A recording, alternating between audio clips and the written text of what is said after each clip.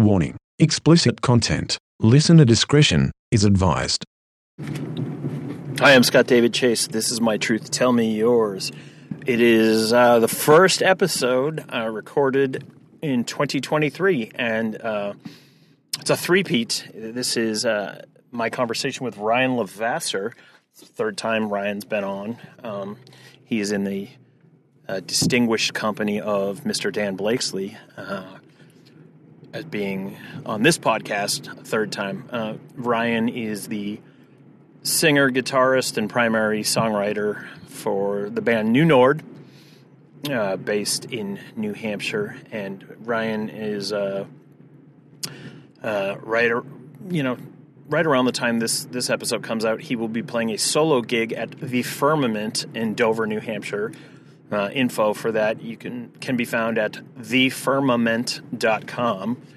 And Ryan and I have been friends for decades, and we've talked quite a bit since the last time he was on in December of 2019. But he was just putting together the band New Nord. The last time we talked, it was still becoming what it is now. They released their debut EP, Whatever's Clever, in 2022, and they are working on a full-length album this year, 2023.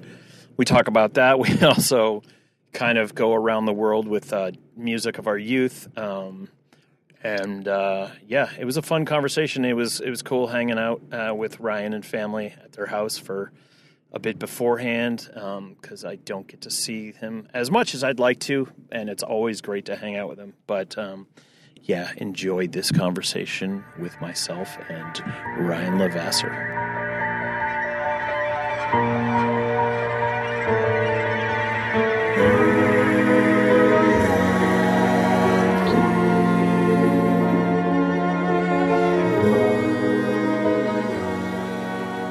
Sit next to you. I work from right here, and that cart is here, and he is on the top. Nice. Of the cart. Have fun. We will. We've also started recording already.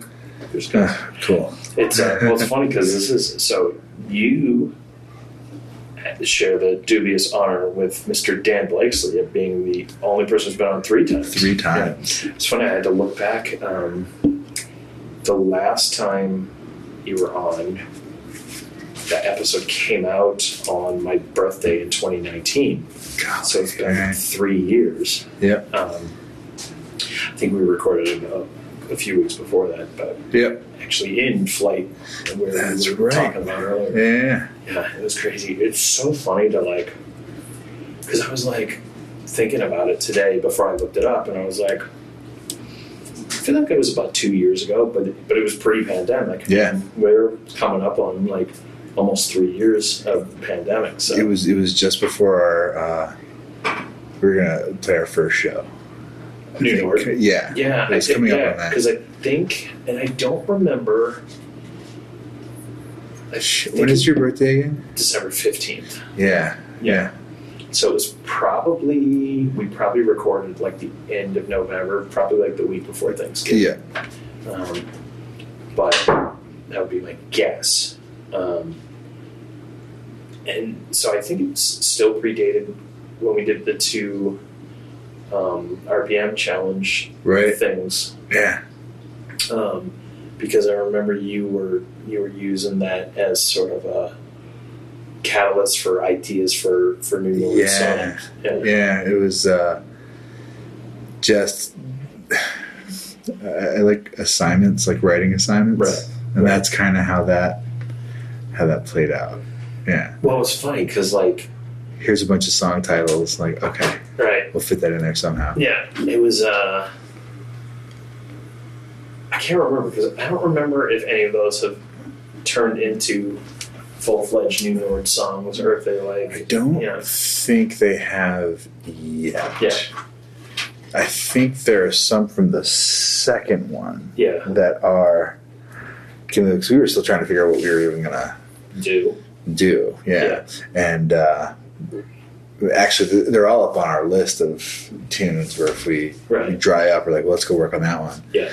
But they're all a lot of them are a lot heavier than we are. Sure. You know? Well, and that was the thing so just for people listening that are like, what are they talking about?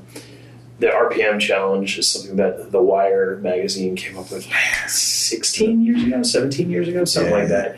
So every February, the challenge is to write and record and release back, because when it started, people were still doing crazy things called compact discs. Write, record, and release an album in the month of February, the shortest month of the year. 10 songs or 30 minutes of music. Yeah. And the Minus Scale never did an RPM thing. We never did. And actually you probably know this, my very first time doing stand-up comedy in front of an audience was recording an RPM album. Okay. Yeah. And it was basically like... Scott the Enemy? Yeah, Scott the Enemy online. I recorded at the Players Ring. Dan Blakesley opened for me. There was about 45 people in the audience. And 75 minutes that I recorded. But it was... I basically like set it up and I was like, all right, well, now this will force me to do it. Yeah.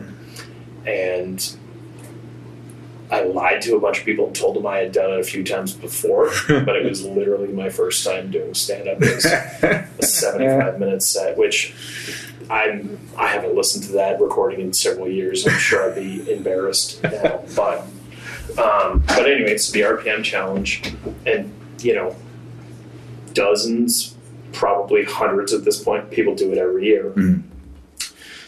So you and I came up with this idea where I would come up with a song title. Right. Like every morning for like 10 days, I'd send you like 4 or 5 song titles. Yeah.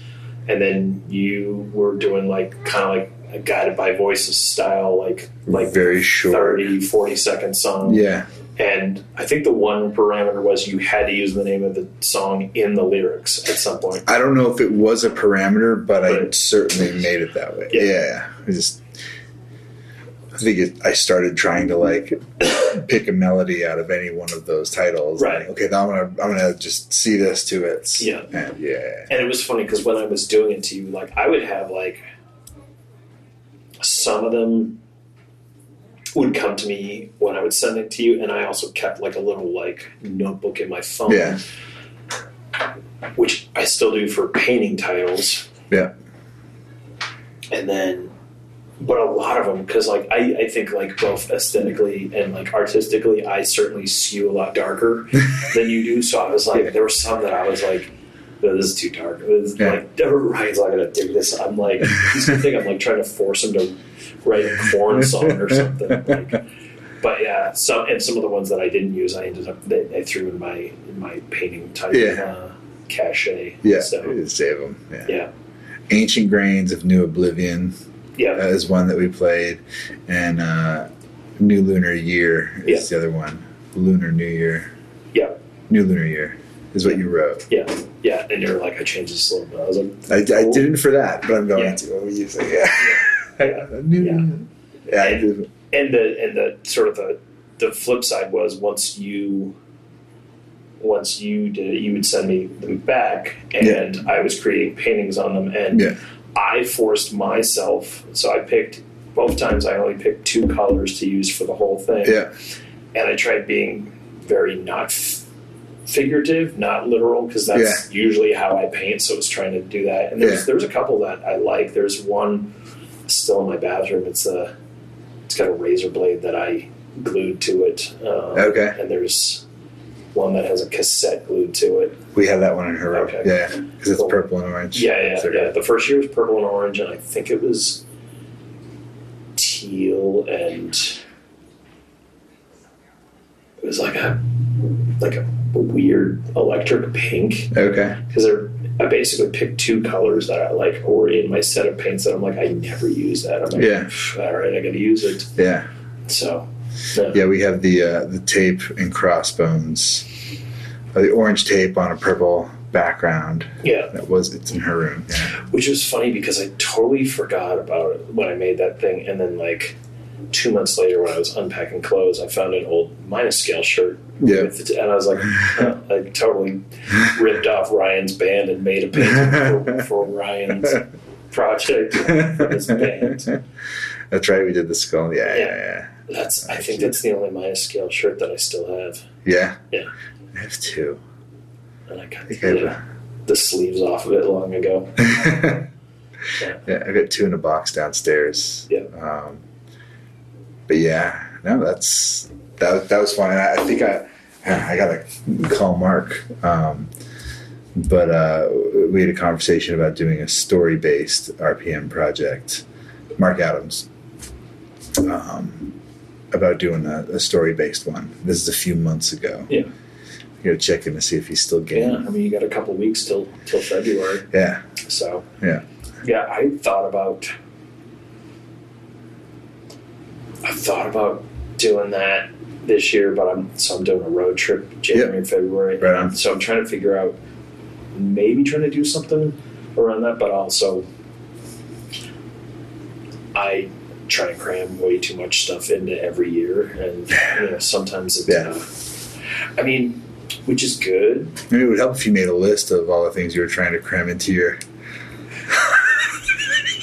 It's so funny because I know right now you're not on social media, but I mean, how I love my daily routines of things that I post, and it inevitably gets longer as the year goes on. And sure, I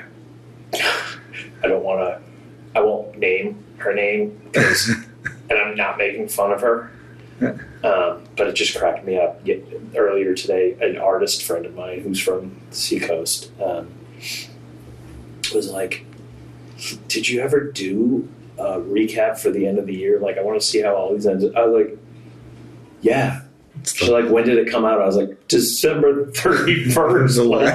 the last day. That is the recap. Yeah, do you want Sly? I was like, but I also, like, the older I've gotten, and kind of touching on what we were talking about before we recorded, the older I've gotten, the more I just have to remind myself, I'm like, not everyone thinks the same way. Like, everyone's thought processes don't work, and that's totally fine. Like, and I also am, like, totally fine with, like, my brain's weird. Like, I used to try and hide it.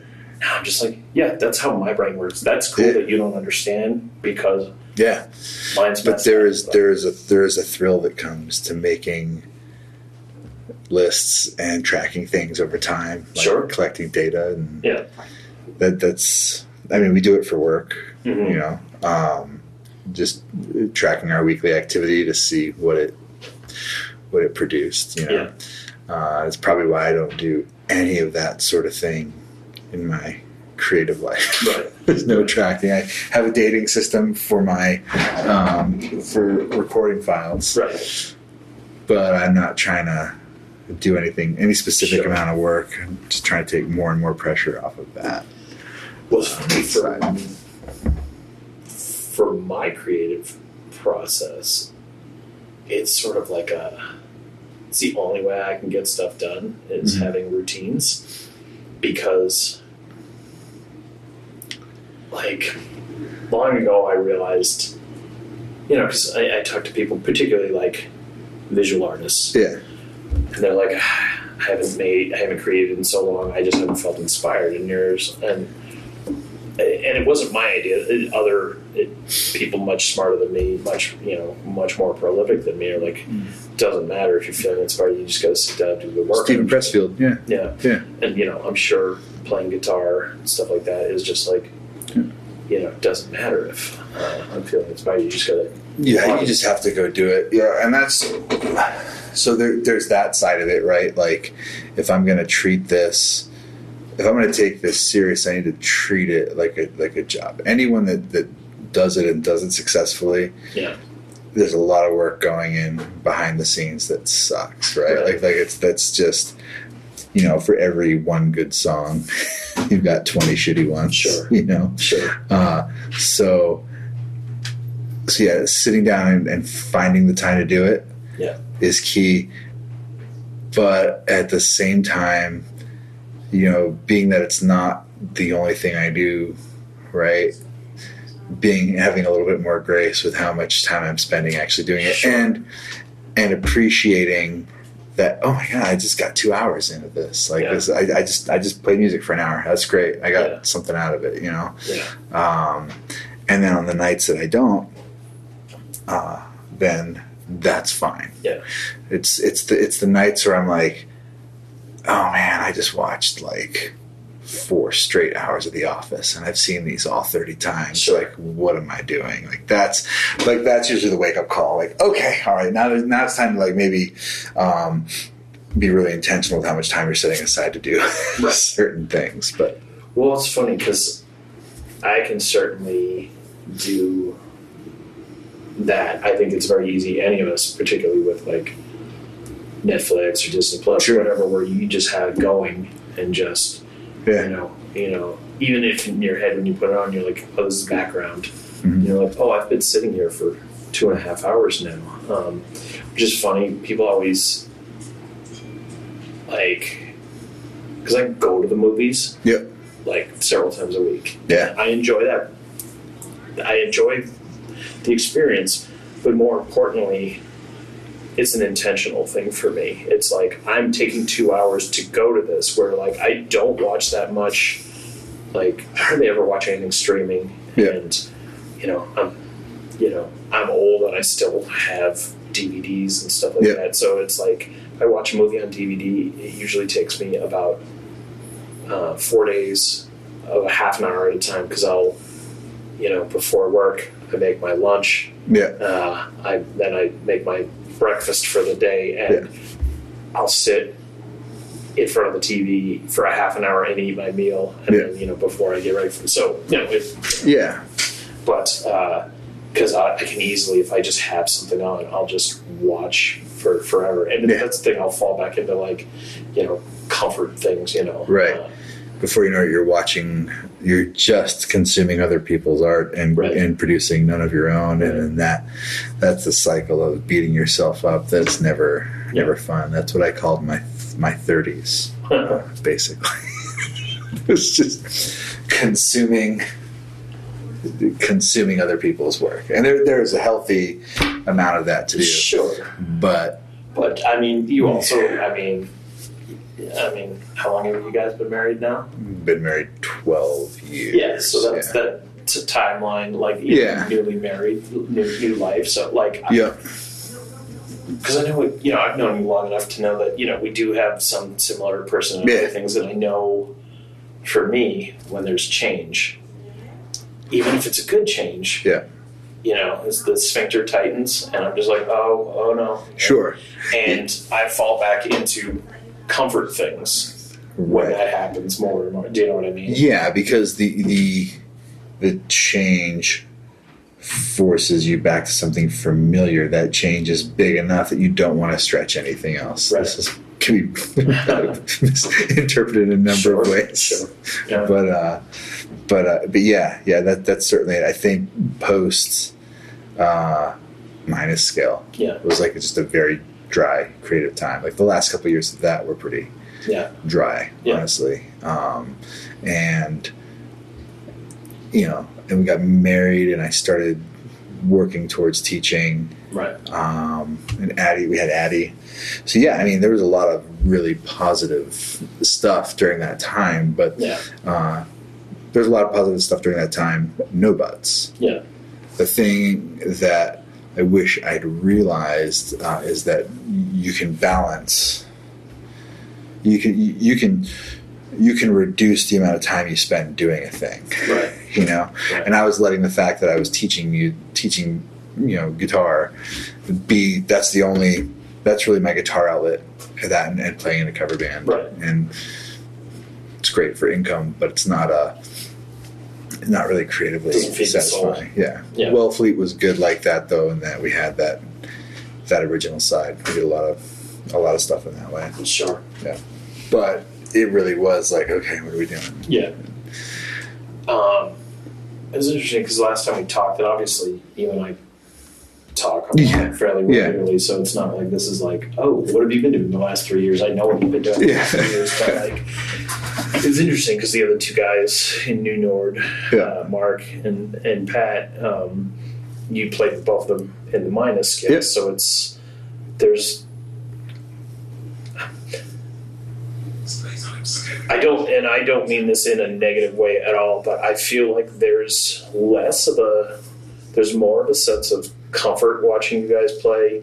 Like, you guys are very comfortable with each other, and there's not like we have to conquer the world that the minor scale kind of had. Right. Whereas now it's just like, hey, we're kind of all at the same stage in our life, but music's still important to us, and we also really, like, we're friends first. Yeah. So let's just make music together. Creating is still important. And honestly, like, the further along we get, the more it's like, I don't know, do you want to just record these for ourselves? Do we have to go play this? Like, you have to promote this. And we're still tired, quote unquote, from the summer. Right. Like, we played a lot for us. Sure. We played a lot. And by the time that wrapped up, it was like, okay, good. And then I got COVID, and we had to push it out, push our summer out another month to play at Booking Bar.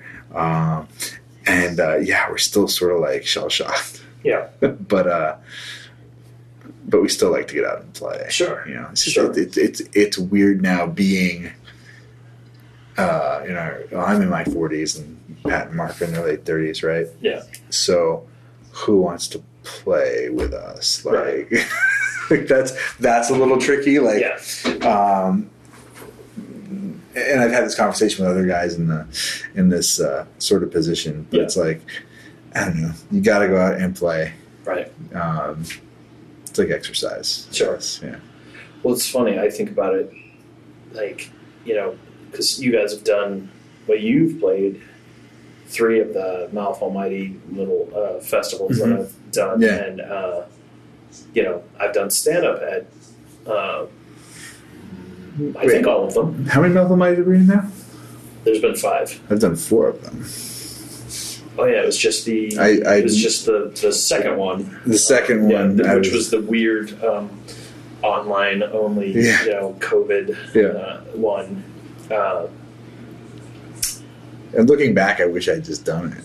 Well, I mean, we had no idea what was going on, and it was. I think it was more the fact that because everyone who performed, we all worked at Trader Joe's. We're like, we're all around. Well, like, whatever you've got, I already have it. That was sort of, do you know what I mean? It was like, because there was a couple other people that were like, I feel really uncomfortable. I was like, cool, I get it. I wasn't like angry at anyone. And it was such a weird, it was more just like, we needed an outlet. But like, every once in a while, like whenever I do that, someone will come up to me within a week or 2 and be like, I didn't know you do stand up, or you used to do it all the time. Like, you should do it more often. And like, but the amount of like effort that I put into, like, because I used to do shows all the time in Arizona, even when I first moved back here. But I really kind of, once I started focusing on painting, was like, and I enjoy doing stand up, but it's also like, at this point, being straight white male in my, now my late 40s, there's most of the people who are doing it around here are 20 years younger than me, and a lot of them are people of color or different sexualities, whatnot, and like I 100% like get like a lot of the rooms that they're doing them in, they're trying to make them a little more diverse, and like a lot of my dick and fart jokes, like not even like they wouldn't be cool with it, because like I think I could do it, but I'm just like, I don't know if that's what those rooms really want. Right. And I'm fine with that. And who wants, It's a little weird, like, hearing the pop punk bands in their 40s, talking about what it's like being a teenager. That's tough. Yeah. And I think that's why, there's a shift in what you're writing about to a degree. Sure. But it's all the same. Right. The same stuff. Sure. Sure. Yeah. It's this. It gets delivered in a similar way. Right. But you're writing about time versus people. Yeah. I don't know. Yeah. I don't know. Delete all that. No, that's not how this works. That's not how this works. Edit that out. But yeah, no, it's we still have a lot of fun. Getting together and making noise at Mark's house. Right. They've got a bunch of new stuff in the in the can. Yeah, we got a bunch of it recorded. Chris came over and helped us mic up the basement, and hopefully he'll help us, with the rest of it. But you guys, because you released Whatever's Clever, your debut EP last year. Yep. Is that have you guys talked about what you're going to do with the next recordings? Are you thinking about doing another EP? Do you think about releasing a song at a time? Or? We're going to do an LP at some point this year. We're recording it now. We're doing pre-production. Right on. And kind of figuring it out from there. Sure. We're definitely recording the basics on our own. Yeah. Just because from an affordability standpoint, can't given what we're doing, we're never going to recoup Whatever's Clever. Sure. Yeah. Right? Yeah. So, but that's fine. Right. And so for this, what's going to allow this to be the most sustainable is doing as much as we can on our own. Yeah. And when it gets to that next level, it's calling Chris and saying, "Hey, man, can you work with this, garbage we put together?" Yeah, but at the same point, you're 20 plus years into recording music that you wrote in various studios and stuff like that. I mean, we recorded with Casey at Houndstooth 20 years ago. Yeah. It's insane. 2003, Yeah. That's wild. It's nuts. Yep. But, I mean, to your point, recouping is next to impossible just from recording. Most bands that are doing it regularly or semi-regularly, touring is where the money that's still out there is to be made, and that's playing shows and you're selling merch, and essentially we want to have this pay for itself, and we were fortunate enough that Mark and Pat and I took the proceeds from our Minus Scale reunion show in 2021. Yeah, and that was sort of the seed money for doing this. So that's been positive. We're not hurting, right? But we also are pretty tight on what we can do next. Sure. So that's what we're thinking. I think we would like to be ready to sit down and actually fully record them and not just be doing demos by spring, summer for release in the fall. Yeah. I think that's my ideal timeline. But I'm also if it takes longer, that's also fine. This is going to be a crazy year. Yeah. I can just tell already that it's going to be a busy year. In what ways? Just work and just goals we're setting for ourselves as a family. Yeah. And getting some things done around the house, and it's going to be jammed, and sometimes that blocks up the ability to focus on the creative side. Sure. But the remedy to that is being intentional with the time you do have, right? Sure. Even if so, I block off 60 minutes a day that is for music. Right. And I don't always get to it, but I get a reminder every day that it's time to do it. Right. So at least it comes to mind. And so I sat down to work on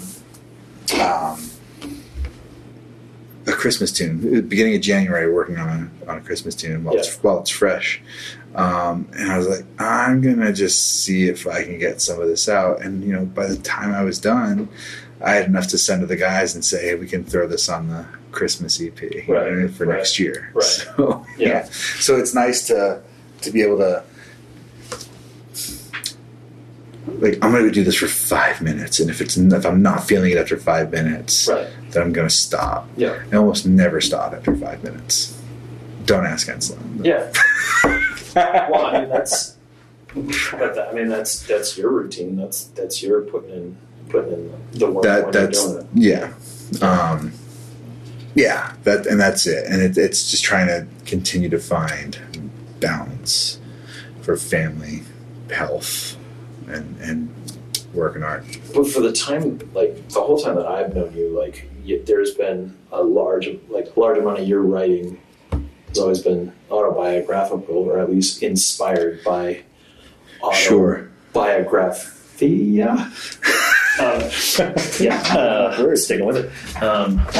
So, talking about the balance of family life and creative, not always be able to do that. Do you feel like when you can't always do creative stuff, that because you're doing life stuff, does that tend to influence what you're working on when you get to do it, or not necessarily? Not really. I don't think what I write is as autobiographical as you might think. I mean, it's taking things from different sources, sure, different people, different experiences, and then maybe making that all one experience that you can write about. But generally, that's not the case.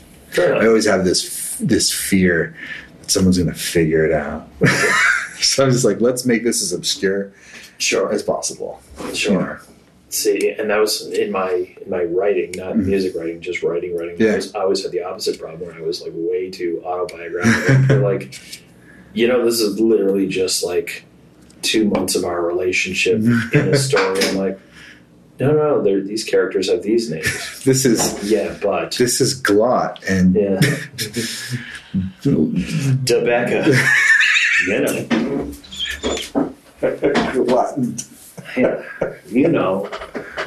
Totally different people. Yeah, people know them. Those are names, right? Yeah. But yeah, I think most of the time it's a line that might not make sense. Sure. In any of I'm realizing it more and more that I'm not figuring out what these things are even about or what they mean until they're well past. Till they're already a thing. They're already a thing. Yeah. It's so weird. Like, I know what you mean because earlier this year I listened to a couple songs. I don't know if that's picking up, but that sounds like peeing in the sink. Yeah. I mean, it's a nice height, and plus the sink in the bathroom's so small. This just gives you the room you need to just squat and be comfortable. Thank you. Need some more? No, I'm all right. There was stuff that I wrote in the 90s that I listened to, like recordings that are 25 years old. And I was like, oh, it's weird how some of the stuff I wrote about when I was talking out of my ass, just like saying this and that, this actually like has some relevance in my life now. So there were some those 2 minus scale tunes we did in like 2019, 18. Back then, we did those.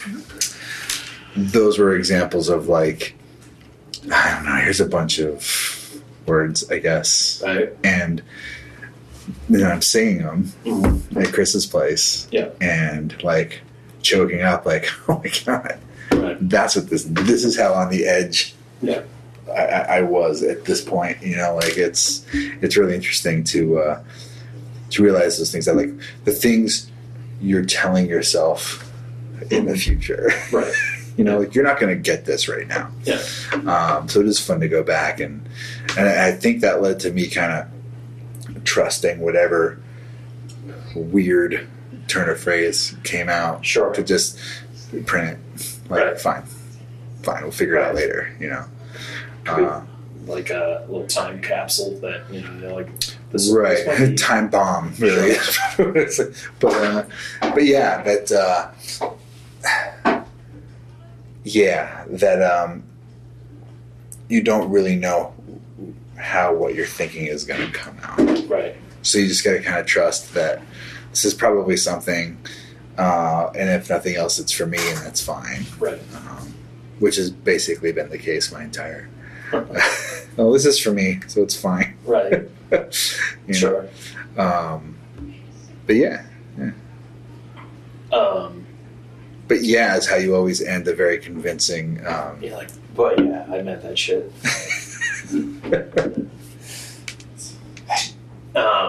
you guys were talking about, or you were talking about you guys doing a full LP. Do you already know what songs are going to be on there? Or is it still a developing thing? It's still developing, because if you'd asked me that a year ago, I knew. And I think collectively as a band, we knew what those 10 or 12 tunes would be. But as we got through the year, like, Mark doesn't like this, but like, I kill my darlings a lot, and sometimes they're Mark's favorite things. Sure. So I've kind of like, hey, let's slow down on saying these are for sure, right? And because there are a bunch of voice memos from this summer that I haven't had a chance to process yet. So our goal is to demo 20 or 30, and then and kind of go from there. And then, guess what, dude? Like, if we get through 20 or 30 of those, and we only like 6 of them, but we really want to put out an LP, then we'll wait another year. Because guess what? Nobody's waiting. Right. Nobody's waiting for it. Right. You're getting them as I record them. Right. And right. You're our target audience. Right. So, like, well aware of that fact. And I think that's comforting. Yeah.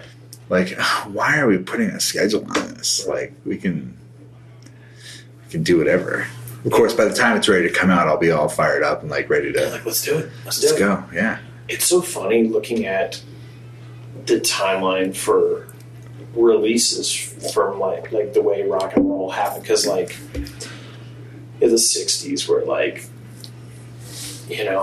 with like Beatles and the Stones, because they started out just primarily as singles artists, and then the album was hey, we just compiled together all the singles, 6 singles and the B-sides or whatever, and then it kind of, you look at like Led Zeppelin, Black Sabbath in the 70s, and like some of those bands released 2 albums in a year. Yeah. Like, and you're like, here's 16 songs like that, 50 years later are still looked at as like pillars of classic rock. But like, now, like, I think in the last 20 years, I think Metallica's released 4 albums. So, but I mean, obviously, it's 4 too many as far as I'm concerned. I mean, one of them wasn't horrible, but okay. But, I'm not going to take the time to figure out which one that was. Not your. My favorite Metallica release is some kind of monster documentary. That is. I do take that back. Black Album was one of the first records that I really. Sure, but that album's 32 years old. Though. Yeah, like that's crazy. Yeah. Like, that's fun. This is a non sequitur, but it made me when you're like, I don't want to take the time to figure it out.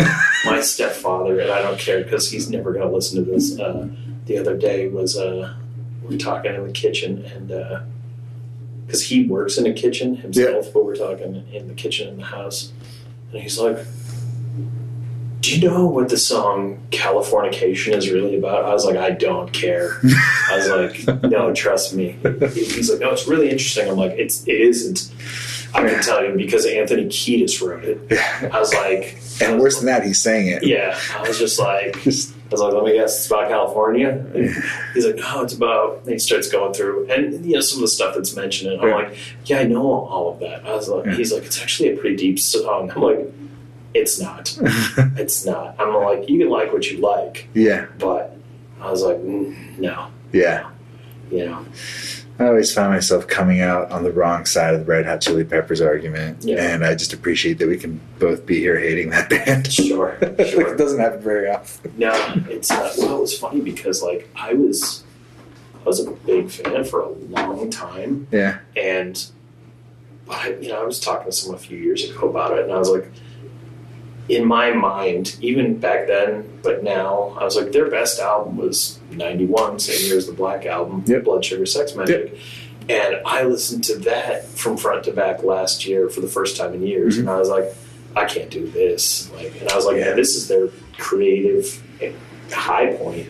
Yeah. I was like, this band is not for me. Yeah, that was the record for me too. And I'm not going to take the time to go back and listen to it. No, it's one of those things that I was bummed. I think I was one of the only people who was aware of the Red Hot Chili Peppers. I was bummed that John Frusciante rejoined, because when he left, I was like, cool, this gives me permission to not give a shit about Chili Peppers anymore, because I like his solo stuff. Yeah. And I think he's an interesting cat, and like Anthony Kiedis isn't even the best singer in the Red Hot Chili Peppers. Like John Frusciante's got a better singing voice than he does. Oh yeah.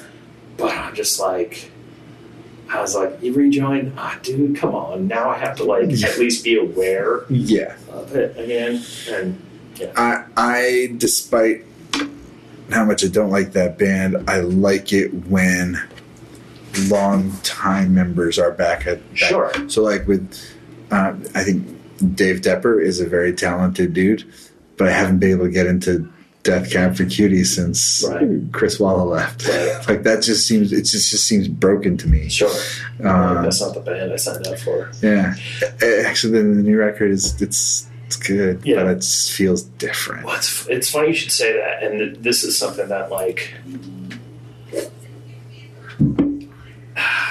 had this conversation with someone recently, because I just saw Caven a couple of weeks ago, and it's it's no secret. I've said many times, Caven's my favorite band, and not only that, I am friends or friendly with several members of that band, and I love that they're still making music. But having said that, it's not the same band without Caleb, and there's no way it could be, because Caleb died. Yeah, but it's seeing them now, I'm like, well, this is a new band that happens to also be called Caven and has 3 of the 4 members of the band, and it is, so I can kind of see what I can definitely agree with that.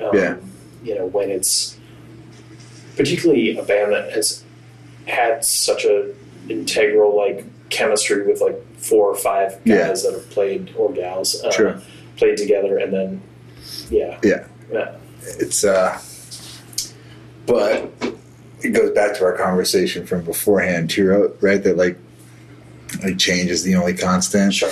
So people are going to change their minds about being involved with bands, and they're going to do different things. Sure. But I mean, it's really not my problem. For sure. It just doesn't feel the same to me, so I'm not going to consume it as much anymore. I'll consume the old stuff. Right. But it's still the bass player, Scott Shiner in Weezer. He's been in that band longer than he's been Mikey Walsh. 20 years, but I still think of Matt Sharp. Yeah, I'm like, that's the bass player from Weezer, and he wasn't even the first bass player, but he was on the Blue album and Pinkertons. Right. Yeah. So I don't know. It's weird, but then I have no problem with Guided by Voices rotating band members constantly. That's not weird. Well, that was just. I mean, that was always kind of Bob Follard's thing, and Yeah. But it's always it is weird, because talking about bands that neither of us care about. Last year, when they're Mick Mars isn't going to tour with Motley Crue anymore. And, I was like, Mick Mars is still alive. Right. But I was like, he was the 4th most famous member of Motley Crue. And the fact that you said that, and Ace Frehley is the picture that popped in my head. Sure. Speaking of bands we don't care about. Right. Yeah. Or maybe you do. I don't know about you. How you feel about which Kiss. is funny, because I saw you have that Songwriter magazine in the living room. I saw them on the cover and I didn't open it. I was like, these guys are on the cover of American Songwriter. Well, I guess that's fine. So, and the article's great. I have, because they're talking about not playing anymore. That's can we get a contract drafted? We could do it until we're in our 90s if we didn't have to wear 40 pounds of gear. 40 pounds of gear and platform shoes. See, and I don't even have an excuse. I got into Kiss in my 40s.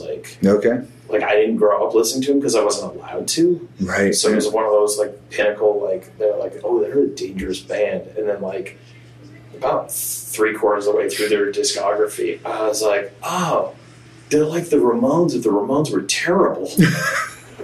I'm they're very basic songs, but they're because I'm saying that thinking the Ramones are one of the greatest American bands of all time. Sure. Yeah, that's an interesting parallel, right? Because when I think of Kiss, I just think this is just 14-year-old boy sexual innuendo. Like this is like this is just I don't need dudes this. in their 70s, like literally. But even when it was dudes in their 20s, like okay, come on, like. Right. But then like, I think about the Ramones and like, well, I guess maybe it's why do I like the Ramones and I don't like Kiss then? Sure. You know what I mean? Right. Well, to me, I did find a box of Carbona downstairs the other day while I was cleaning my laundry room. I was like, oh, that's what they're talking about, Carbona, not glue. Right. Yeah. Should I huff this? Should I in tribute? Should I just cut a bunch of lines of Carbona on my freshly cleaned dryer? Huff one out for Dee Dee Ramone. Yeah. Well, it's interesting because I was actually to go around the world with musical band. I'm listening to Bono's autobiography, which early in, because he's basically going through his life and like kind of talking about different songs,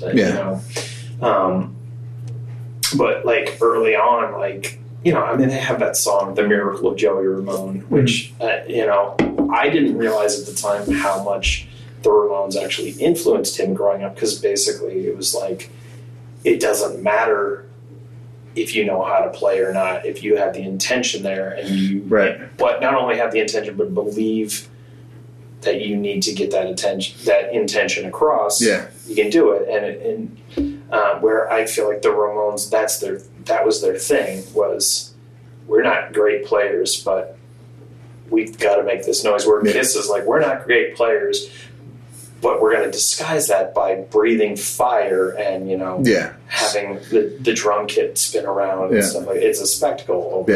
So. Yeah.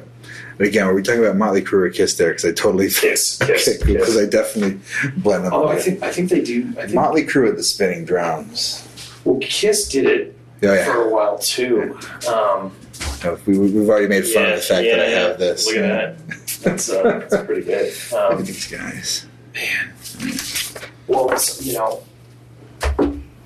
I first discovered Kiss because in the late 70s I went over to a friend from school's house, and he had the 12-inch Star Wars figures, not just the little ones but the big ones, and but he also had a couple Kiss figures. I'm pretty sure he had Peter Criss, the Catman, and Gene Simmons, because Gene Simmons had the tongue molded out, so he was just constantly like bleh.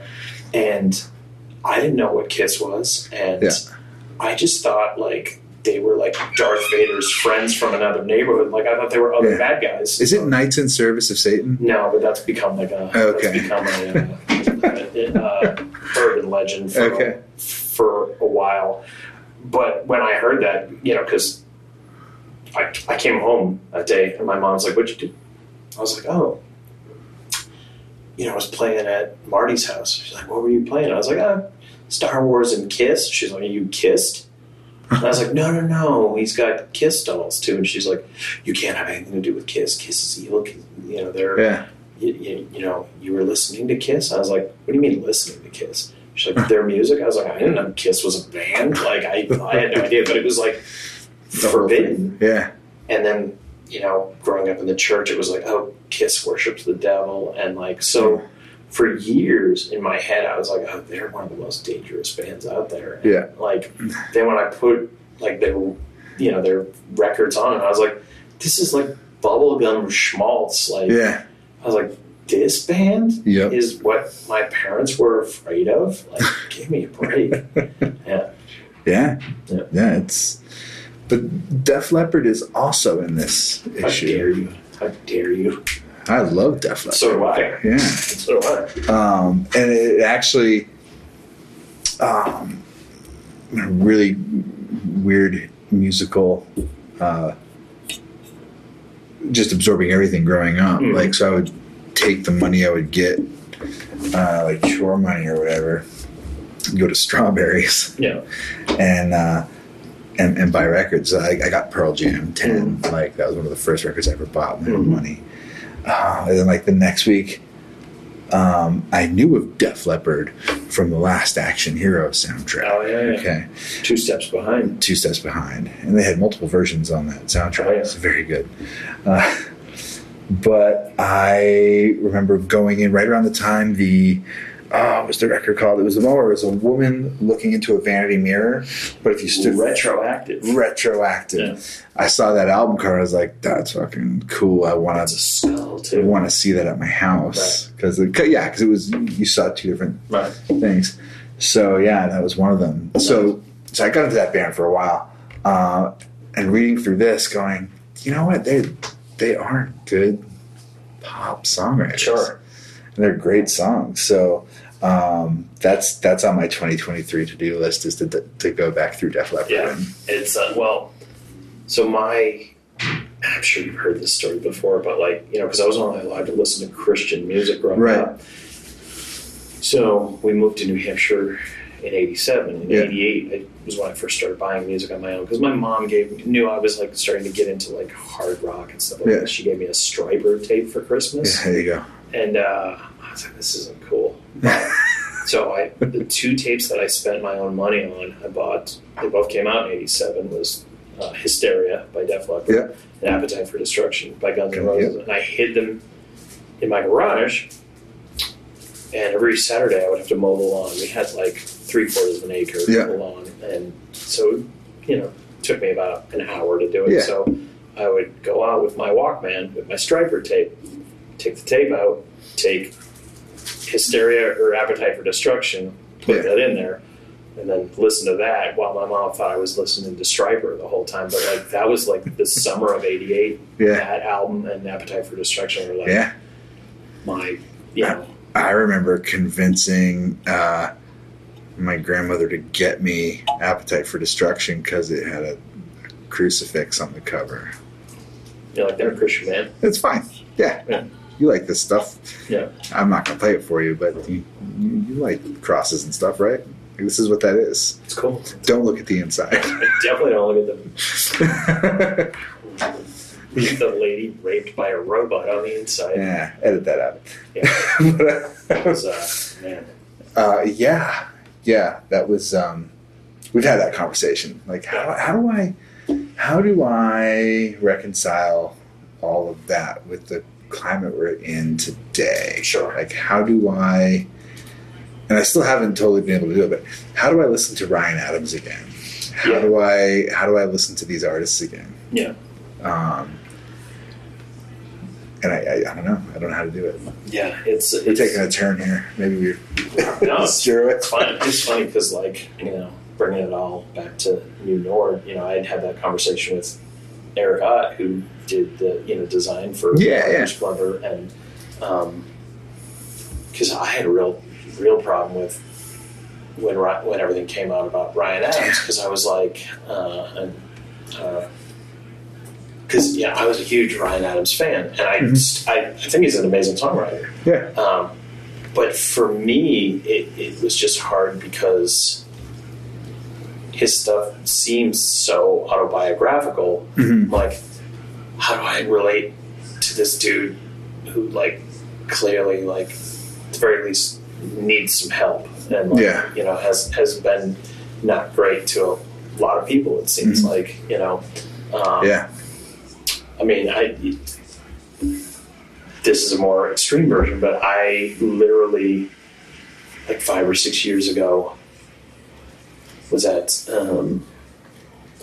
Goodwill in Seabrook, and rifling through the vinyl bin, and this is before all the thrift stores figured out that vinyl's hot again, so it was still pretty cheap, and I found 5 pretty almost pristine copies of early Cosby records, and this was pre what we know about him now. And I was so psyched, and I was because these, I listened to them growing up, and I was these are fun. Got them home, and then literally less than a week later, everything, and I was ew. And I even tried a couple months later, putting one of them on, and I'm can't listen to these. I'm I wish I knew someone somewhere who didn't have the internet at all that I could just give these records to and be you're going to like these, and that's all you need to know. Because that person would have no idea. And I also think about we love Bing Crosby, right? But he was terrible. We John Lennon, monster, total monster. Yeah. Like, that's a dude that would not have made it through the last 10 years. Right. They would have canceled John Lennon. Yeah. You know? So how do we separate the art from the artist when the consumption of the art supports the artist's life and ability to potentially do more terrible things? So that's the inner conversation I have with myself while not listening to Ryan. Continuing to not listen to Ryan. No, well, that's what I told Eric. And again, going back to our pre-conversation about having someone that you could have a wildly different opinion with, but still have a conversation with, because there's mutual respect there. Is because he was basically like, well, you're kind of being a hypocrite because you listen to this person and this person, and I was like, to me, I just have to follow my own gut. If I try and put it on, and I'm like, nope. Yeah. Because like I can still listen to Michael Jackson, and I don't have. That was the other one I was going to bring up. But But I think because that was like the soundtrack of my childhood, not just like, because being a little older than you, like. A lot of that stuff was brand new when I was a kid, and it was like everywhere. Yeah. And so, because music ties itself to, time and place where you're at. Yeah. Because, I think about like whatever the worst band in the world is to me. Yeah. That's someone's favorite artist. Right. And that's completely legitimate. Red Hot Chili Peppers. Sure. Yes. Like, I mean, I know a couple people who that's their favorite band, and they're wonderful people. Clearly they've been broken at some point. I can't always define like why X, Y, and Z endears music to you, but it just does, and that's Guns N' Roses to me. Sure. This is really hard to.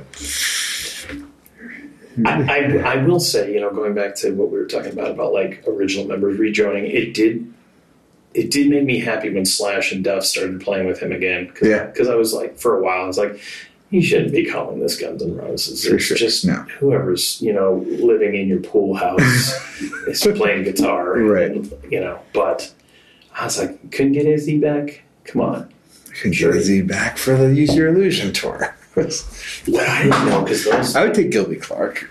So what I didn't know. Am I going to regret that? Is there something? No. There's nothing bad about Gilby. I just, he produced the first Bronx album. No. Yeah, it's so weird. The one with the lady's lips with the blood. Yeah, all that checks out, I guess. I didn't realize, because they just released deluxe versions of Use Your Illusion 1 and 2, and looking at the timeline, because the internet didn't exist when those came out, I didn't realize by the time Use Your Illusion 1 and 2 had, like, come out, Izzy had already left the band. I remember that, yeah. Like, I knew that it was, like, because we didn't find out for a while, because there was, like, I think it was the Don't Cry video that says, like, where's Izzy, or whatever. Yeah.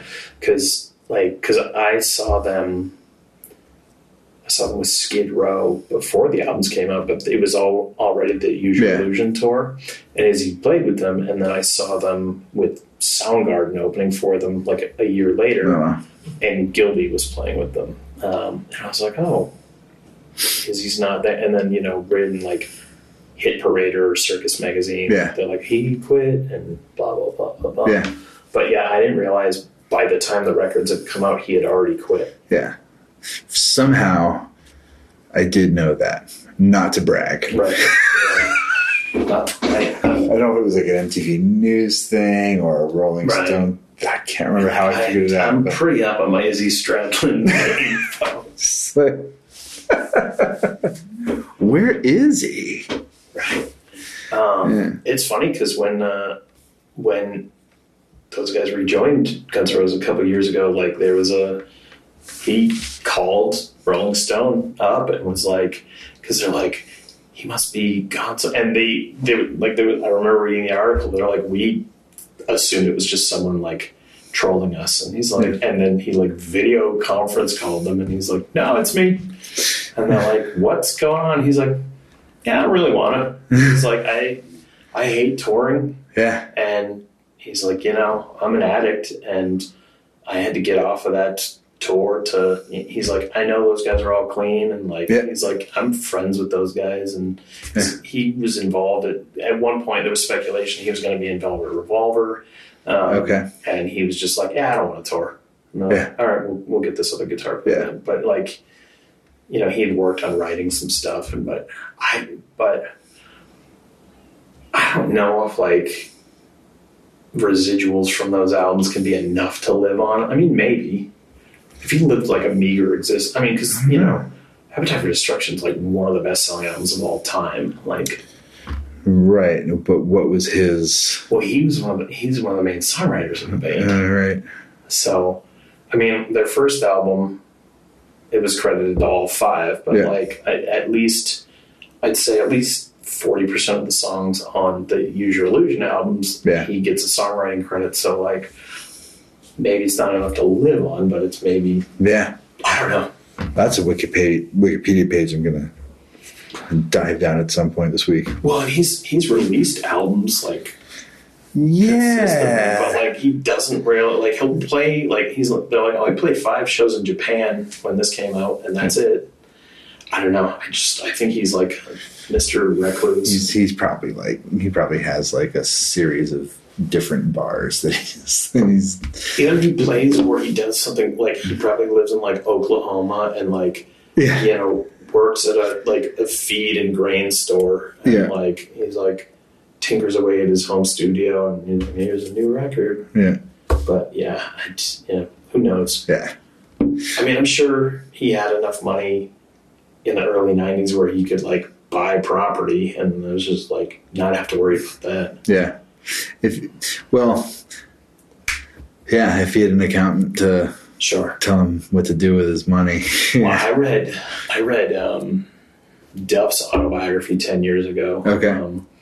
And in the early 90s, he talked to his father-in-law at the time.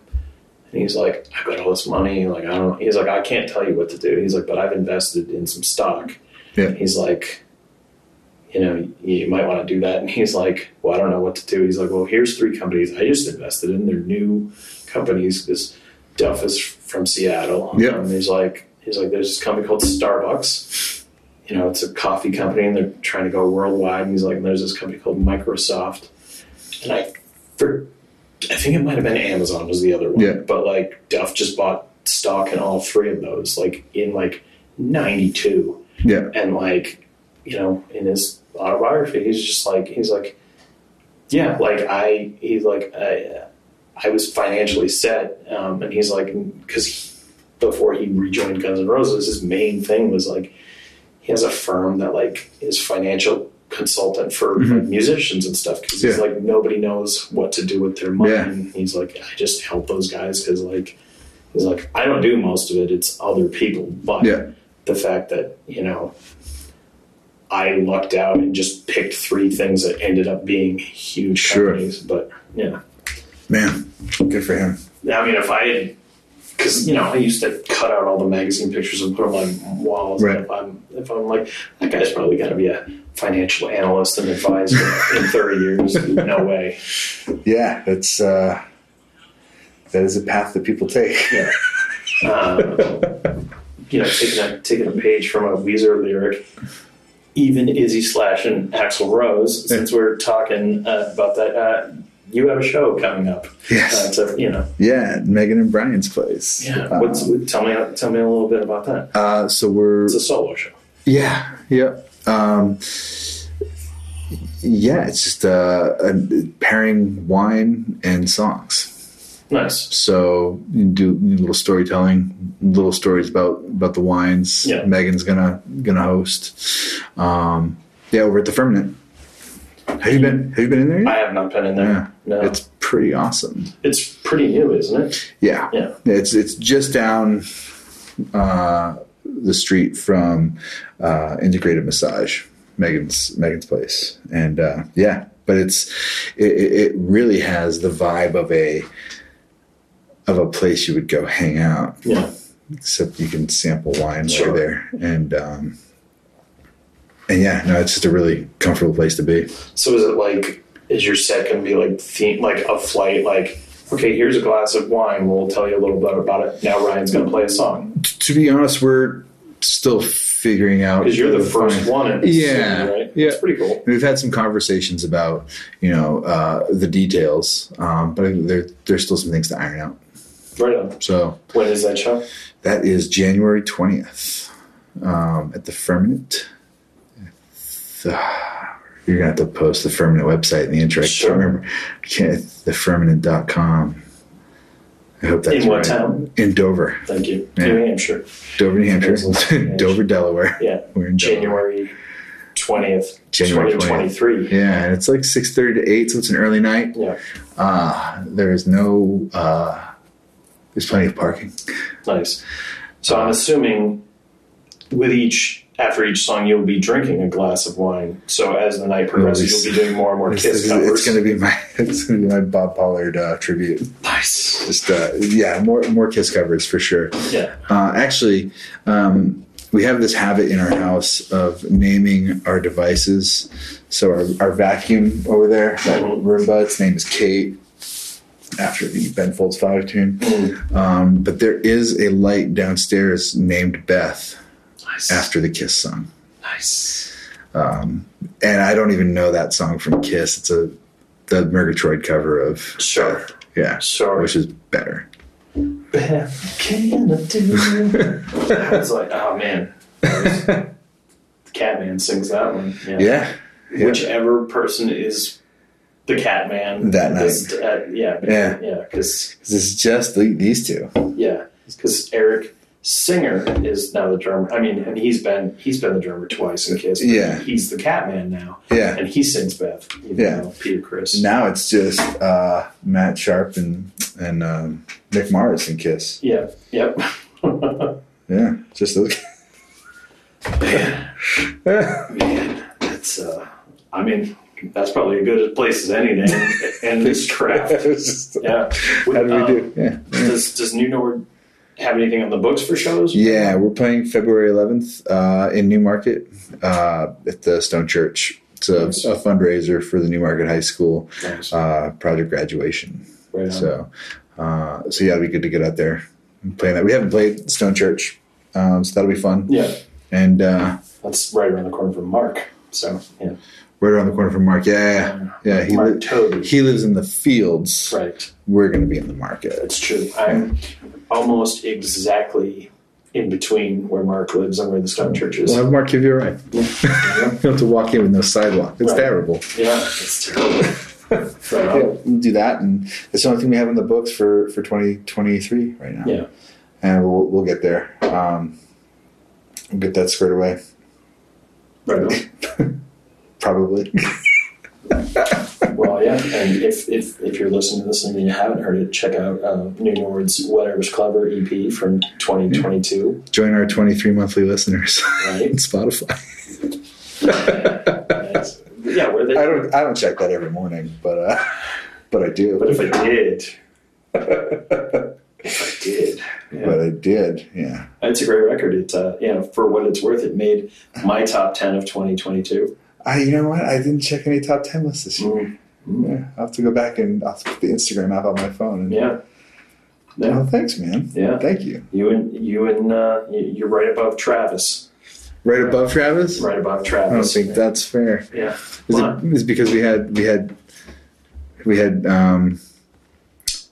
no, I'm not going to ask you to justify it. Well, there's three of you in that band, and so I know in a fight you guys could take me down easier than Travis could. That's fair. I don't think Travis could take anybody in a fight. No. I'm not sure he could combat these two cats. They're pretty brutal. Love you, Travis. Hey, buddy. Sorry. Awesome. Thanks, man. Thanks for having me. This is fun.